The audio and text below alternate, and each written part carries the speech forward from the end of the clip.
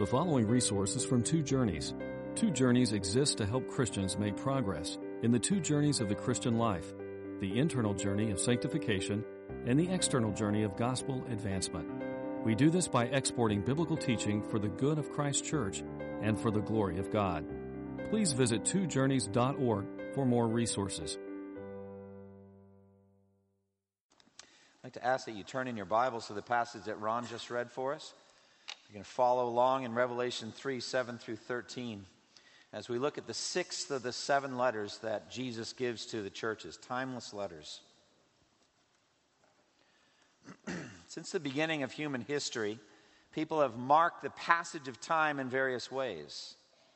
God himself set the celestial beings, the sun, the moon, and the stars in the heavens, and their celestial motions were the first timepieces and still are timepieces.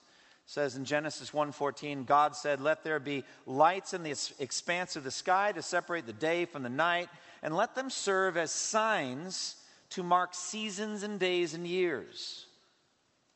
This rhythm of the passage of time was established right from the start. There was evening and there was morning the first day. There was evening and there was morning the second day. And so we have this rhythm of keeping of time. At some point, human ingenuity and technology took over and developed more and more elaborate ways of marking the passage of time. Water clocks, candles with gradations on it. There were sundials in which the movement of the sun across the sky would be marked out on the face of the sundial. And pendulum clocks with their escapements gave more and more accurate timekeeping throughout the day. Swiss watches with exquisite internal gears and mechanisms and springs. And then eventually the electronic keeping that we have now, quartz watches, digital timepieces, apps on the smartphone that tells me I have another, hour to go or something like that. Maybe not that long, but there's my app, marking time. I say to all preachers, teach us to number our minutes that we may gain a heart of wisdom. And even atomic clocks. I wonder if Verizon time is tied to some kind of atomic clock with the vibrations of a cesium atom, etc. I don't know, but different ways that technology marks time. But what is time? What is it really? Physicists call it the fourth dimension. Science fiction writers fantasize about time travel. Philosophers meditate on the significance of time in human culture. Various cultures mark time in different ways. Aged people in nursing homes wonder where all the time went to, how quickly it passed. In Tolkien's book, The Hobbit, the creature Gollum and Bilbo Baggins engaged in a duel of riddles, and Gollum tried to stump Bilbo with this riddle. "This thing all things devours, birds, beasts, trees, flowers, gnaws iron, bites steel, grinds hard stones to meal, slays kings, ruins town, and beats high mountain down." The answer to the riddle, of course, is time. Time devours all things. Time kills birds and beasts and trees and flowers. All living things eventually die. They pass away as though they never lived at all. Time gnaws iron until all that's left is a pile of rusty powder. Time grinds the hardest stones down along the ocean side. The relentless pounding of waves over centuries erodes the rocks until they are erased entirely. Time slays both kings and commoners alike. Their glory fades like the flowers of the fields, here today and gone from all memory tomorrow, in a blink of an eye. Time ruins towns and cities alike. They rise up from the dust of the earth through human technology and ingenuity and energy and drive. But then they eventually reach their peak and they sink back down into the dust from which they came. And they're covered over with layers of silt and sand and clay. And some of them are discovered centuries later by archaeologists. Time even wears ancient mountains down. Wind and rain efface the hardest rock until it's gone. Well, obviously Gollum had a very dreary view of what time does and the effects of time. However, though everything under the sun eventually does wear down, grinds down, or dies, or comes to an end, Yet in Christ, through Christ, time itself has been redeemed. The days of our lives have been redeemed to an eternal purpose. The biblical way, I think, for us to understand time is opportunity. Opportunity. Time is a specific set of providential circumstances orchestrated by God that will never happen in that exact way again. Today, this Sunday, is unique. And with this particular day comes a unique set of opportunities. These opportunities worldwide are for the Church of Jesus Christ to do eternally significant things. Because there is something in the universe that is not wearing down by time. It's not aging. It's not past its prime. Actually, hasn't even reached its prime yet. Every day makes it more and more glorious, more and more lofty and grand, more and more intricate and detailed, more and more beautiful and massive. Of course, I'm speaking of the Church of Jesus Christ. The Church of Jesus Christ. Jesus said in Matthew 16:18, "On this rock I will build my church, and the gates of hell will not prevail against it." Death cannot stop it. This glorious worldwide building project of the church, it's only getting bigger and more glorious and more elaborate and more intricate all the time. Every day, by the sacrificial loving works of the children of God, it rises. Now we know from Ephesians 2:10, we are God's workmanship created in Christ Jesus to do good works, which God prepared in advance that we should walk in them. Now at the end of that same chapter in Ephesians 2, he sets before us this vision of the rising church of Jesus Christ, built by those same good works. It says in Ephesians 2:21-22, in Christ, the whole building, the spiritual structure, the building, is joined together and rises to become a holy temple in the Lord. And in him, you too are being built together to become a dwelling in which God lives by his Spirit. This incredible eternal building project. At the end of this same book that we're studying this morning, the book of Revelation, we have a picture of the final product of all of those centuries of labor. Revelation 21:9-11, the angel said to John the apostle, "Come, I will show you the bride, the wife of the Lamb." And he carried me away in the Spirit to a mountain great and high and showed me the holy city, Jerusalem, coming down out of heaven from God. And it's shone with the glory of God. And its brilliance was like that of a very precious jewel, like a jasper, clear as crystal. So every day that we live is special. It's unique. It's specially crafted, prepared in eternity past by the mind of God, who is sovereign in wisdom, who has a perfect plan and all power to effect his plan. And you're part of it, so am I. And he gives us works to do every day that will shape some specific aspect of the beautiful church of Jesus Christ. Shaping something by our Spirit-filled labor. That's the work we have to do. Time then is opportunity, unique opportunity, every day. Opportunity, a chance to do something eternally significant with our life of faith, with our knowledge of the Word of God, to do something to build the church of Christ. So time is opportunity. In Revelation 3:8, if you look at that verse, Jesus speaks to the church at Philadelphia these amazing words. "Behold, I have placed before you an open door which no one can shut." Now, I'm going to seek to prove that we should read this statement made to a church 2,000 years ago, almost 2,000 years ago, as a timeless, living, active word to us today as a church, to walk through the open door of opportunity to serve the living God, to build the church through evangelism and through missions, and through spiritual gift ministry, through acts of service, and through discipleship, by prayer, by the ministry of the word, to the building up of the church of Jesus Christ. Unique opportunity, an open door for us to walk through. We have a limited number of days. Every one of them is unique. Every one of them has its open door of opportunity. We're going to study that today. Well, let's get a little bit of bearings now. We're in the 6th of 7 letters that the resurrected, glorified Jesus Christ, the Lord of heaven and earth, the Lord of the church, has given to all of his churches. The Apostle John was in exile in the Isle of Patmos, and he heard a voice behind him, and he turned and saw a vision of the resurrected, glorified Christ moving through 7 golden lampstands. And Christ is moving through these lampstands and ministering to them. The lampstands, we are told, represent 7 churches, the number 7 being a number of perfection, a number of fulfillment. But he has messages to speak, and in his right hand he holds the stars of these churches, which are the messengers of the churches.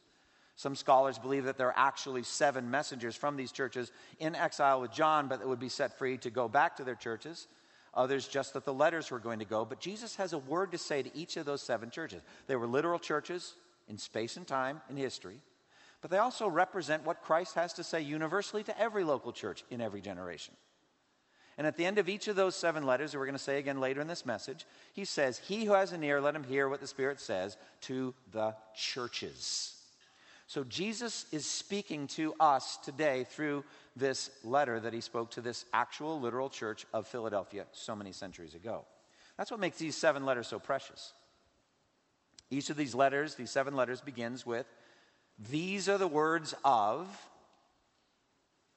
and then some amazing description of Jesus Christ, the Lord, the King of the church, walking among the churches. And usually they begin with words like, "I know you, I know your deeds," etc. "I know your circumstances, I know your challenges, I know your successes, I know your failures." That's what makes these letters so precious. They give us a glimpse into the mind of Christ as he cares for us as a local church. The glory of the one who writes them. The specificity of his knowledge of us. The fact that he knows us completely. There's nothing we can't hide from him. He knows. And he searches us with those eyes of blazing fire. And nothing is hidden from him. And he's able to speak words of wisdom and timeless commands to us. And I believe, as I'm going to say at the end of this message, each church should read all 7 of the letters as though they were a powerful message to us from each of those letters. He who has an ear, let him hear what the Spirit says to the churches. So Jesus is speaking through the Holy Spirit to us today by means of this letter. Now, in this particular case, this 6th letter to Philadelphia, the circumstance of the description is unique compared to the others. Usually, he takes some aspect of the vision that John had in Revelation 1 and cites that one. But this time, he doesn't. He actually goes back to the pages of the Old Testament. Verse 7, "These are the words of him who is holy and true, who holds the key of David, and who opens and no one can shut, and who shuts and no one can open." So he begins by declaring himself to be the one who is holy. The one who is holy. Now, God alone can make this kind of assertion. Because God's holiness means separation. We should think of it that way. God's holiness is different than the holiness of any of the created beings. God certainly has a perfect separation from all evil and wickedness. He's holy in that regard, just like the holy angels or the holy saints, separated from evil. That's true. But God is also infinitely separated above all created things. He's infinitely above all of the creation. And so he is the Holy One. And his holiness is so powerful, it's such an awesome attribute, that it seems to be the focal point of much of heavenly worship. It's like the seraphim in Isaiah 6:3. They just can't stop singing and calling out with loud voices about the holiness of God. Holy, holy, holy is the Lord Almighty. The whole earth is full of his glory. They are holy in themselves. The seraphim are separated from all evil. There's no evil in them. They've never done anything evil. But they are celebrating in a triple sort of way the holiness of God, their creator, of the Lord. So also the living creatures before the throne cry the same thing in the next chapter in Revelation 4, verse 8. Day and night they never stop saying, "Holy, holy, holy is the Lord God Almighty, who was and is to come." So Jesus here identifies himself as the Holy One. It really is a claim to deity. Jesus possesses undiminished holiness, not only perfect separation from evil in and of himself, but also he is king over all creation. He also says the one who is true. Jesus claims to be the one who is true.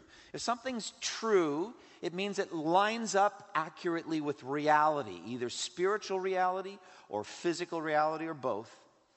That which is true, it is authentic, it is real in the heavens and on earth. Satan, by contrast, has crafted his evil empire with lies. He lied to himself about his own power and his own capability when he thought he would ascend in Isaiah 14 and take over the throne of God. And along with that, he lied to the angels that fell with him, joined with him in his rebellion in heaven, and they were cast down, Revelation 12, cast down, and we now call them demons. He lied to them. He lied to Adam and Eve at the tree of the knowledge of good and evil, saying, "You will not surely die." And since then, he has built a worldwide empire, all of it based on lies. And Jesus said in John 8:44, speaking of Satan, the devil was a murderer from the beginning, not holding to the truth, for there is no truth in him. When he lies, he speaks his native language, for he is a liar and the father of lies. But everything Jesus has ever said is perfectly true. And it flows from the source of all truth. Jesus is truth and speaks truth. He appears to be powerful because he is powerful. He appears to be glorious because he is glorious. He appears to be sovereign and in charge because he is sovereign and in charge. He appears to be alive after being crucified because he is alive. It's all true. Jesus is holy and true. He is the truth, actually. And he has the key of David, he says. Now, the word key represents authority. He has the right to open and shut. He has that right. He has the right to unlock and swing open a barred door, wide open. But he also has the right to slam a door shut and lock it. He said in Revelation 1:18, "I am the living one. I was dead, and behold, I am alive forever and ever, and I hold the key of death and Hades." Well, specifically here, he has the key of David. And I think what that means is he has the right to sit on David's throne. He is the son of David that was predicted, who would come and reign over all human beings. He is the Son of Man. He is the Son of David. He has the right to sit on David's throne. He is the anointed one, the Messiah. He is the Savior of the world, because all of that was predicted to be the Son of David. And so the very, very first thing that the New Testament teaches us in Matthew 1:1 gives us a very brief genealogy. A record of the genealogy of Jesus Christ, the Son of David. That's the first thing that the New Testament teaches us about Jesus. He's the Son of David, the son of Abraham. And so Jesus has the right to sit on David's throne. He has the key of David. He is the heir to David's throne. But in Christ, unlike David's throne, which was temporary and symbolic, it was a real throne, but it was symbolic of the glories that would come. Jesus' throne is eternal and glorious in the heavens. For all eternity, he will sit on that throne. He has the key of David. And he has the right to open and close doors. Look at verse 7. What he opens, no one can shut, and what he shuts, no one can open. This is a statement of absolute infinite power and authority. He controls the doors of heaven and earth.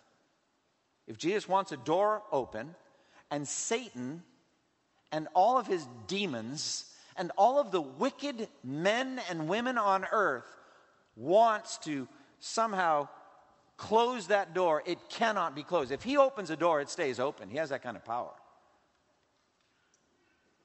Conversely, if Jesus shuts a door, none of those combined powers could do anything to wedge it open even an inch.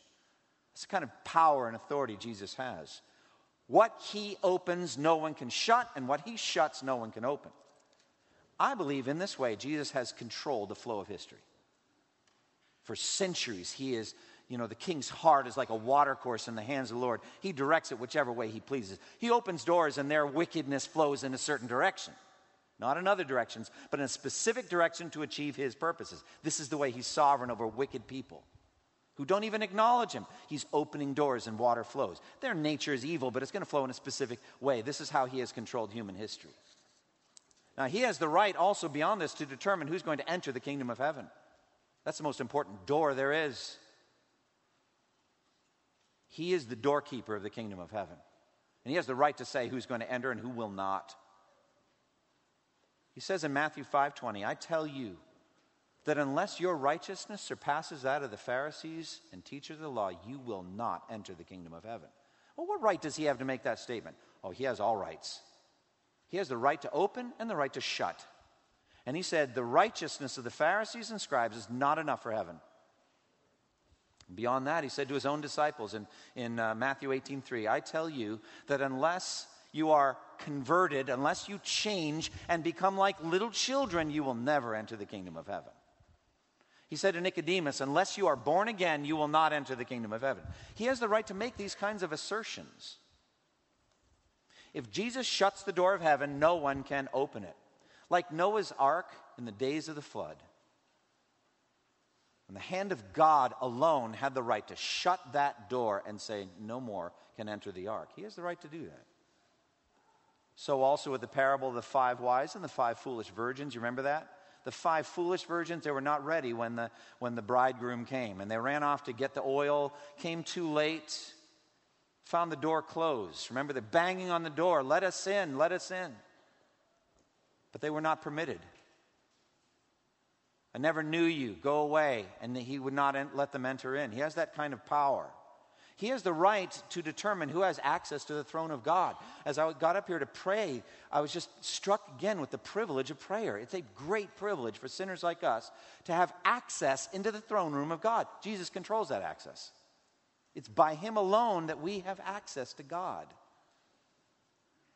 It says in the book of Hebrews that we enter into the throne of grace by a new and living way. That is his body, only by the death of Jesus. It says also in Ephesians 2:18, for through Christ we, both Jews and Gentile believers, have access to the Father by one Spirit. He is the door for the sheep by which we enter into the presence of God. So, Jesus describes himself as holy and true and having the key of David, and he has the authority to shut, no one can open, and has the authority to open and no one can shut. He is the one who's talking to us today by the Spirit. How powerful is that? And don't you want to hear what he has to say to this church? I do. What does he say to the church of Philadelphia? Look at verses 8 through 10. He begins with this word, I know your deeds. Behold, I have placed before you an open door that no one can shut. I know that you have little strength, yet you have kept my word and have not denied my name. I will make those who are of the synagogue of Satan, who claim to be Jews, though they are not, but are liars, I will make them come and fall down at your feet and acknowledge that I have loved you. Since you have kept my command to endure patiently, I will also keep you from the hour of trial that is going to come upon the whole world to test those who live on the earth. He begins with the words, I know your deeds. He always begins with this. He starts with the fruit of the tree. He starts with the works. By our fruit, he will know us. Make a tree good, its fruit will be good. Make a tree bad, fruit will be bad. Tree is known by its fruit. Jesus starts with the deeds, the works. Now, in this case, he actually says nothing about their deeds, good or bad. We don't know anything about it. But instead, he speaks of the challenges they're facing, specifically from unbelieving Jews, which I'll address in a moment. Then he says, I know you have little strength. This is an accurate evaluation of the church. Oh, church, you have little strength. You're weak. But they know it, and that's part of their actual spiritual strength to some degree. They're not boastful about what a great church they are. They're not a dominant part of the city of Philadelphia. They don't have a massive footprint in the life of that pagan place, but they are a faithful outpost, a colony of heaven right there in Philadelphia. The church seems to have been small in number, not very influential. It reminds me of what Paul said to the Corinthian church. Not many of you are wise, not many influential, not many of noble birth, but God chose the lowly things and the weak things and the despised things to exalt his own power and glory, and to nullify the things that aren't. So they're a church of small strength. And I think when you know it, when you know that you have little strength, it's just the truth, then you can actually tap into the infinitely greater strength of Almighty God working through you. So Paul says in 2 Corinthians 12:10, for Christ's sake, I delight in weaknesses and insults, hardships, in persecutions and in difficulties. For when I am weak, then I am strong. I actually would add a little bit of understanding to that statement. I think Paul would agree. When I know that I'm weak and feel myself to be weak and confess my weakness to God in prayer, then I'm actually strong. And so he says, I know that you have little strength. A church that knows that apart from Christ, it can do nothing. Now that's a strong church. He says, you have kept my word and have not denied my name. That gives a sense of the persecution, the opposition that all these churches were going through. There's been a constant pressure. Maybe they're not facing the level of persecution like at Smyrna, or not even maybe like in Ephesus. But they were under opposition, and they persevered. They didn't give up. They didn't forsake the name of Christ. They refused to cave in. He said, you have kept my command to endure patiently. There is this race we are called on to run to the end. We are to be bold in our witness in a hostile environment. Jesus said in Matthew 10:22, all men will hate you because of me, but he who stands firm to the end will be saved. So that we're called on to persevere. And then the author to Hebrews says in Hebrews 12, we are to run this race marked out before us. We're to throw off everything that hinders and the sin that so easily entangles and run with endurance, with perseverance, the race marked out before us. That's what this is. So this faithful little church refused to drop out. They refused to quit. They kept his word. They kept his command of endurance. And now we come to that verse in verse 8. Look at it again. Behold, I have placed before you an open door that no one can shut. Now we've already discussed Jesus' sovereign power over the doors of heaven and earth. He holds the key of David. What he opens, no one can shut. And he's saying, behold. So there's that idea of I'm unveiling something that perhaps you didn't know. I'm going to show you something you didn't perhaps realize. I have set before you an open door. I'm giving you an opportunity. And no one can shut it.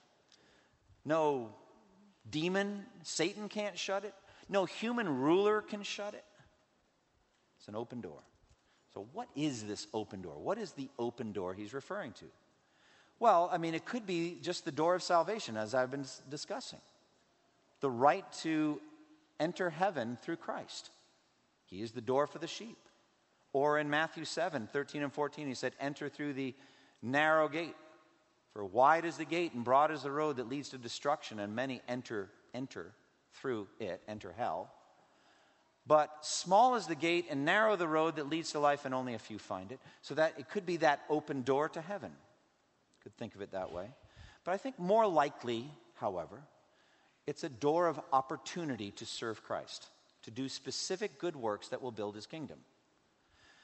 Paul uses this kind of expression in 1 Corinthians 16:8 and 9. He says, I will stay on at Ephesus until Pentecost. I'm going to stay in Ephesus till Pentecost because a great door for effective work has opened to me, and there are many who oppose me. So I think the open door we should think of first and foremost as opportunities to share Christ evangelistically. The external journey of evangelism and missions. A door into dark places to shine the light of the gospel where it hadn't been shining before. The door of work. So, by the way, that 1 Corinthians 16 statement is amazing insight about the nature of the open door. Paul's excited and motivated to stay on in Ephesus because, number one, God has opened a great door of effective work for me. And number two, I'm excited to stay here because there are many who oppose me. Lots of enemies, lots of oppositions. Now wait a minute, I thought you said there's an open door. Yes, apparently those aren't mutually exclusive. So what is the open door? I think we start with human hearts, the hearts of the elect. So in Acts 16:14, one of those in Philippi who was listening to the Apostle Paul preach the gospel was a woman named Lydia. She was a dealer in purple cloth from the city of Thyatira. Now listen to this, Acts 16:14. The Lord opened her heart to respond to Paul's message. Now there's your open door. It's elect people who are hearing the gospel and they're coming to faith. There's your open door. Paul also requests prayer in a similar way in Colossians 4, 3 and 4. Pray for us too that God may open a door for our message so that we might proclaim the mystery of Christ for which I am in chains. Pray that I may proclaim it clearly as I should. So the open door is about the gospel message and opportunity and people being responsive to it and the boldness to step up and move through that open door. So the open door represents God's sovereignty over circumstances and providential indicators that the church should move in that direction for evangelism and missions. Indicators. Like you remember when Paul and Silas didn't know where to go next. They're blocked off in Asia Minor. And then they had a vision of a man of Macedonia saying, come over and help us. That sounds like an open door to me, right? An open door. All the other doors were shut. They couldn't go anywhere. Couldn't go up into Asia, couldn't go a different place. So they had to go there. Let me give you some examples from church history. In 1949, Douglas MacArthur was ruling over the rebuilding of war-devastated Japan. He urgently called for 1,000 missionaries to come and preach Christ there. It's a matter of history. He said, quote, Japan is a spiritual vacuum, and if we don't fill it with Christ, it will be filled with communism. Now, you might think that was an idle threat. What happened in Korea? Just across a short strait of ocean, that country went almost 100% communist before the Korean War. Now it's half communist. So it was a big threat. What was the remedy? According to Douglas MacArthur, the preaching of the gospel of Christ. Well, many Christian workers from many different denominations looked on that as an open door, don't you think?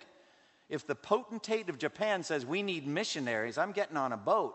And many Southern Baptist missionaries went there and just rebuilt, churches and preached the gospel, just did all kinds of works in Japan. As a matter of fact, the Japanese pastor that Christy and I worked with in the church planting effort, Hachiman Dendo Show, he was an 82-year-old godly Christian man named Kubo Sensei. This man Kubo, Mr. Kubo, had been in the Imperial Japanese Army and fought against the Americans and the British in the islands and actually in the Philippines. He contracted malaria, which saved his life and his soul. He went back to Japan to be healed and convalesce. He was there when the war ended. The reason I say it saved his soul because his unit got involved in a battle and the Japanese units generally fought till there were no survivors. So he would have fought until he was dead and he wouldn't have known Christ. But in 1950, some Southern Baptist missionaries came to Takamatsu and led him to Christ. It was an open door for him, an open door for them to come do work. And he walked with the Lord ever from 1950 on. Never spoke a word of English to me, so he was a good way for me to learn Japanese language when I had breakfast with him every Wednesday morning. We sat there in silence the first few weeks until I said, I better get going on my Japanese. So, what a great open door that was. Throughout the history of missions, Christians have walked through similar open doors of opportunity to advance the church of Christ. As Paul said in 1 Corinthians 16, there's a great door of openness, the gospel of Ephesus, and also great opposition. Those aren't mutually exclusive. That may confuse us, but the open door has to do with responsiveness, people coming to Christ. And generally when that happens, Satan's going to mobilize forces to try to persecute and shut that church down. And so you actually see that rhythm. Lots of fruit, lots of persecution. He calls that an open door. After the Berlin Wall fell in 1989, the Eastern Bloc countries were open for the first time to missionaries, first time in more than a generation. And missionaries, Christian workers, flooded in there. And the gospel spread rapidly, and many came to faith in Christ. But there's been recently, especially in Russia, more of a crackdown. It's harder for evangelicals to share the gospel. It's becoming much more difficult. It's much more open in 1990, 91, 92 than it is now. And so you have openness and you have persecution. So also we've seen an open door in terms of the backlash from Islamic extremism. Groups like Al-Qaeda and ISIS have created a tremendous disaffection in the heart of many nominal Muslims who are effectively saying, if that's what Islam is, I don't want any part of it. A man wrote a book about this theme called Leaving Islam. They're not necessarily going to Christianity, but they're going to something. And missionaries are frequently there to share the gospel.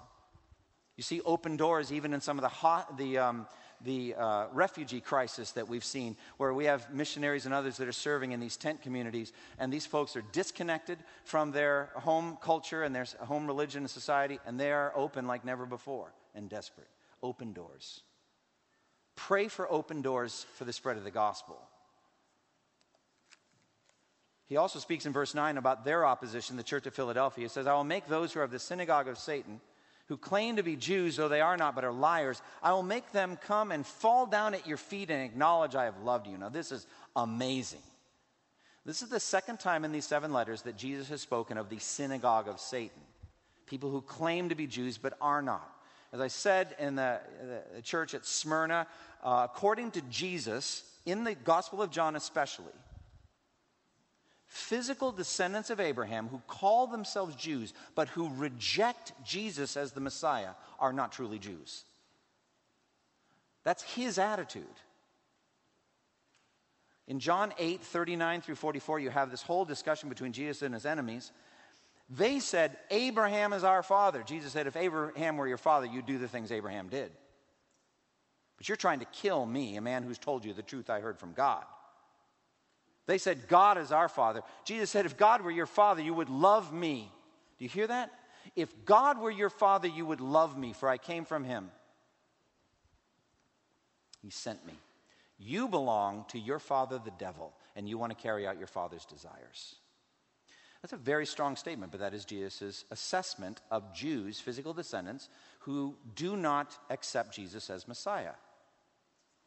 Paul said the same thing at the end of Romans chapter 2, verse 28 and 29. A man is not a Jew if he has only one outwardly, nor is circumcision merely out and physical. No, a man is a Jew if he has one inwardly. And circumcision is circumcision of the heart by the Spirit, not by the written code. Such a man's praise does not come from men, but from God. Jesus says it straight out. They're not really Jews. They claim to be Jews, but they're a synagogue of Satan. Well, you know what I'm going to do? I'm going to make them come to you, O Gentile converts to Christ. And I'm going to make them fall down at your feet and acknowledge that I have loved you. Now, this image would have been very familiar to any careful, zealous, Bible reading Jew. They thought that that's what was going to happen with the messianic reign over all the Gentile kingdoms. He was going to spread the kingdom of David and of Solomon as far as the ends of the earth, and the enemies are going to come lick the dust of your feet. It says in Isaiah 49:23, they will bow down before you with their faces to the ground, and they will lick the dust at your feet. Isaiah 49:23. Isaiah 60, verse 14, the sons of your oppressors will come bowing before you. All who despise you will bow down at your feet, and they will call you the city of the Lord, Zion of the Holy One of Israel. Same image. The zealots would have been all over that. What is Jesus doing here? He's saying, actually, the shoe's on the other foot. The unbelieving Jews are going to come and fall at you, O Gentile believers in Christ, and they will fall at your feet, and they will acknowledge that I have loved you. It's incredible. It's a picture of vindication, really, from the persecution that they were going through. Now, verse 10 is a promise of protection from suffering.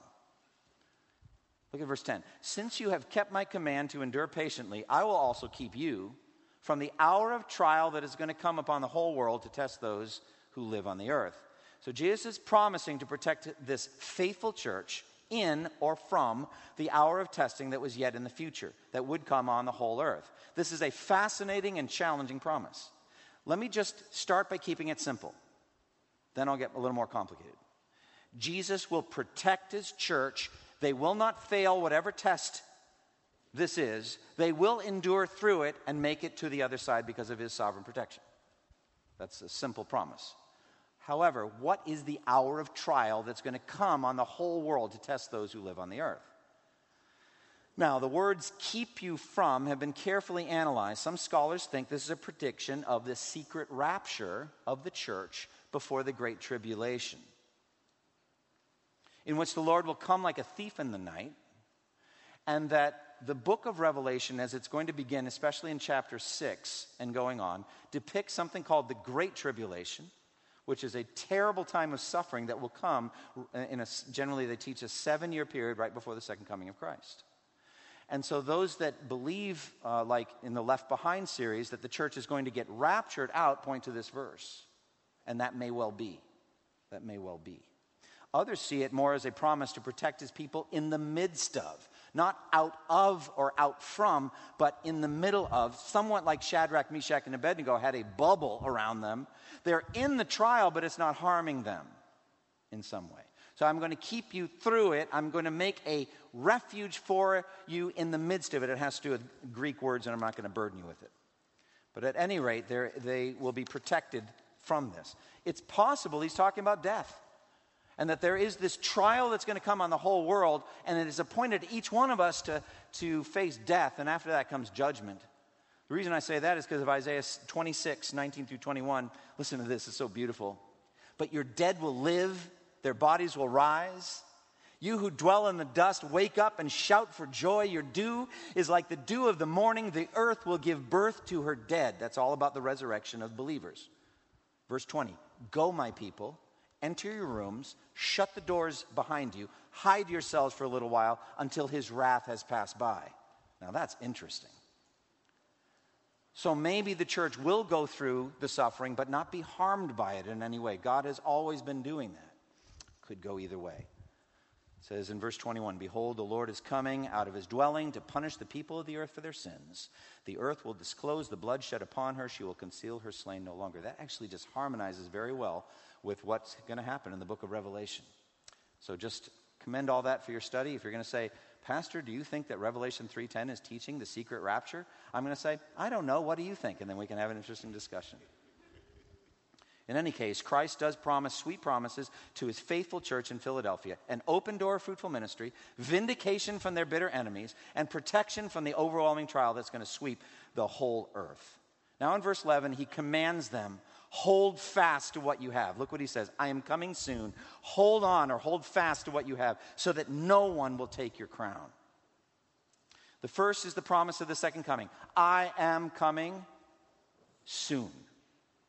Now, that word soon has been standing over every generation of Christians for 2,000 years. This should not trouble us, because with the Lord, a day is like 1,000 years, and 1,000 years like a day. And your life, Psalm 90, is like a mist that appears like an evening watch, and then it's over. So either way, he's coming soon. At the very end of this book, Revelation 22:20, it says, he who testifies to these things, saying, yes, I am coming soon. Amen, come Lord Jesus. That was John back around 90 AD saying, amen, you're coming soon, come Lord Jesus. So every generation of Christian, we have a sense of the imminent return of Jesus Christ, and well, we should. But then he says, hold fast. Hold on to what you have until I come. This is clearly a call to courageous perseverance. Now, what is it we have? Well, we'll start with doctrine. We're going to hold on to Christian doctrine. We're going to hold on to the gospel. We're going to hold on, like in the book of Jude, to the faith once for all entrusted to the saints. We're going to contend for it. We're going to hold on to it. 2 Thessalonians 2:15, so then, brothers, stand firm and hold to the traditions that you were taught by us, either by our spoken word or by our letter. Hold on to this, brothers and sisters. Hold on to what you have. The scripture, the truth of the gospel. Let's hold on. Let's hold on to Christ. Hebrews 4:14, it says, since then we have a great high priest who has gone through the heavens, Jesus, the Son of God. Let us hold firmly to the faith we profess. Or it could be that he's saying, hold on to your crown. Now, the crown could be the crown of life, eternal life. James 1:12, blessed is the man who perseveres under trial, because when he has stood the test, he will receive the crown of life which God has promised to those who love him. So at the end of a hard life of fighting and running, a marathon race, of fighting the good fight, finish the race, keep the faith, at the end of that holding on, hold fast, I'll give you the crown of life. Or the crown may refer to rewards, specific rewards that you get for serving Christ faithfully. Paul said to his converts in Thessalonica, what is our hope, our joy, or the crown in which we will glory in the presence of our Lord Jesus when he comes? Is it not you? Indeed, you are our glory and joy. You are our crown. Either way, hold fast until I come. So Christ then makes these promises, a crown, a pillar, and a name. Look at verses 12 and 13. Him who overcomes, I will make a pillar in the temple of my God. Never again will he leave it. I will write on him the name of my God and the name of the city of my God, the new Jerusalem, which is coming down out of heaven from my God. And I will also write on him my new name.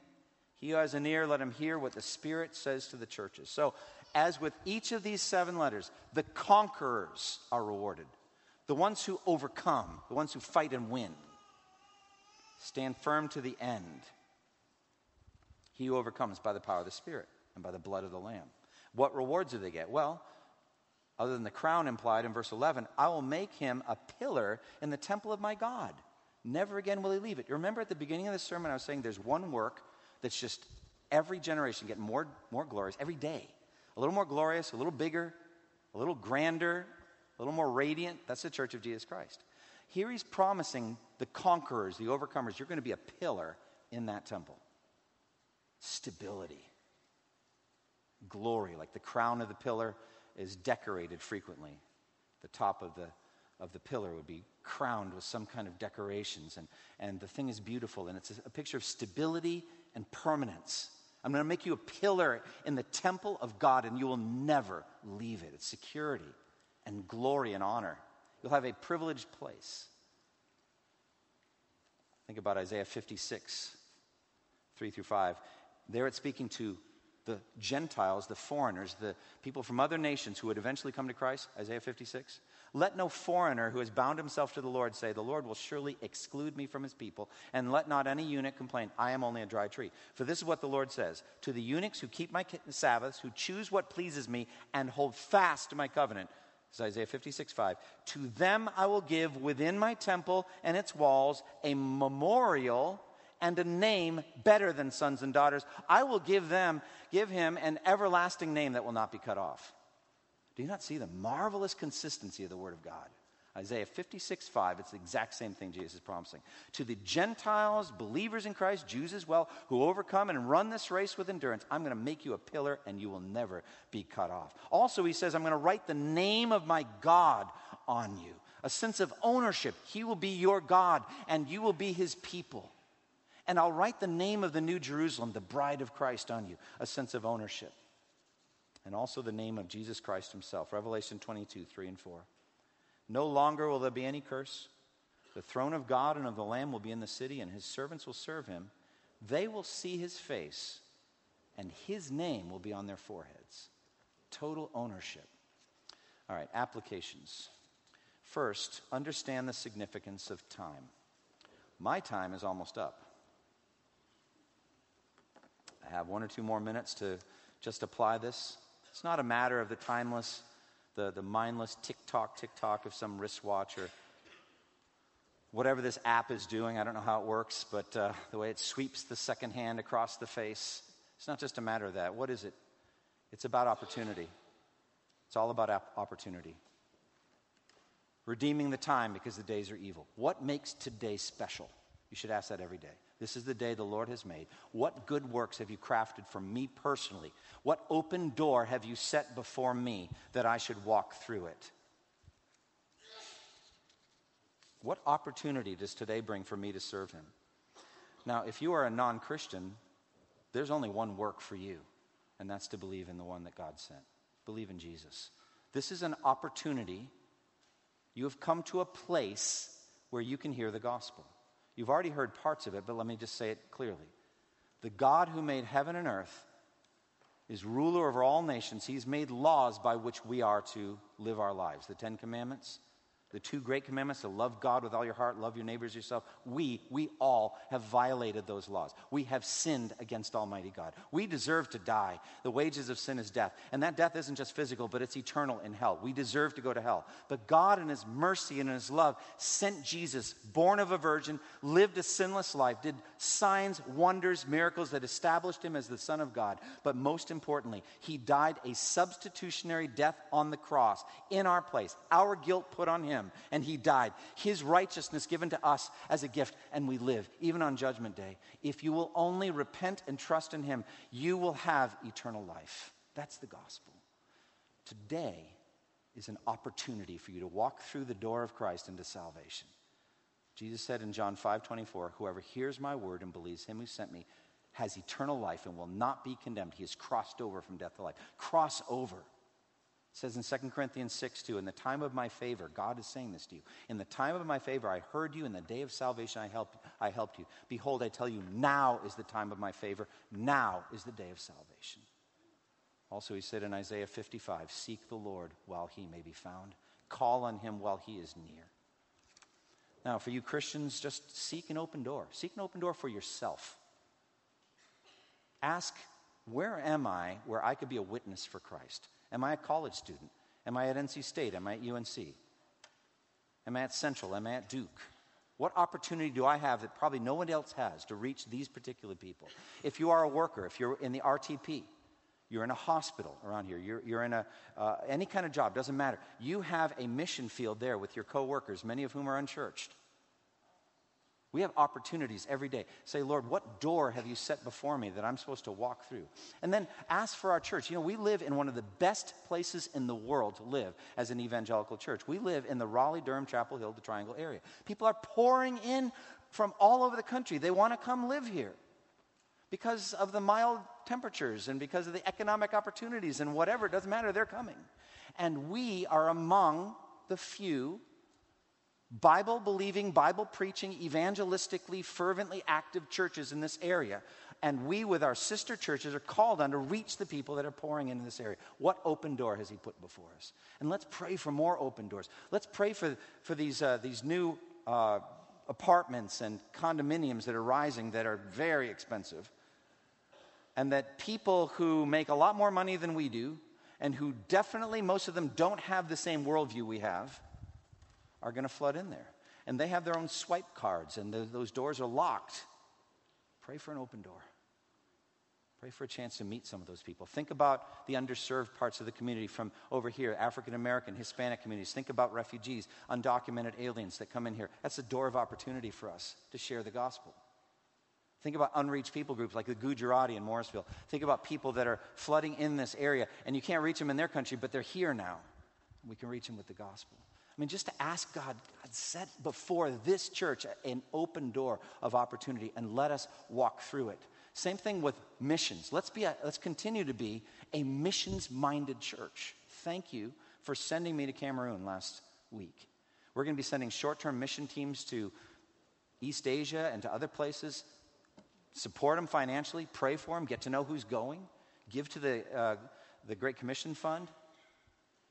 Give financially. Let's be a missions-minded church. Adopt unreached people groups and pray for them. Pray for people in North Africa, in the Middle East, in Muslim countries, that the door of the gospel would be opened for them. Close with me, if you would, in prayer. Father, we thank you for the chance we've had to look at this incredible letter to the church at Philadelphia. Help us to take to heart its message, its encouraging message, and to be strengthened in the good works you have for us to do. Thank you for the gospel. Thank you for how, Lord Jesus, at great cost, infinite cost to yourself, by your blood, by your body, you opened a door, a new and living way for us into heaven. Father, I pray for those that are lost, that have come here outside of Christ, that they would hear and take to heart the gospel. Help us as a church to be fervently active in spreading the gospel, both in evangelism and in cross-cultural missions. For your glory, we pray in Jesus' name. Amen. Thank you for listening to this resource from twojourneys.org. Feel free to use and share this content to spread the knowledge of God and build His kingdom. Only we ask that you do so for non-commercial purposes and in accordance with the copyright policy found at twojourneys.org. Two Journeys exists to help Christians make progress in the two journeys of the Christian life, the internal journey of sanctification and the external journey of gospel advancement. We do this by exporting biblical teaching for the good of Christ's church and for the glory of God.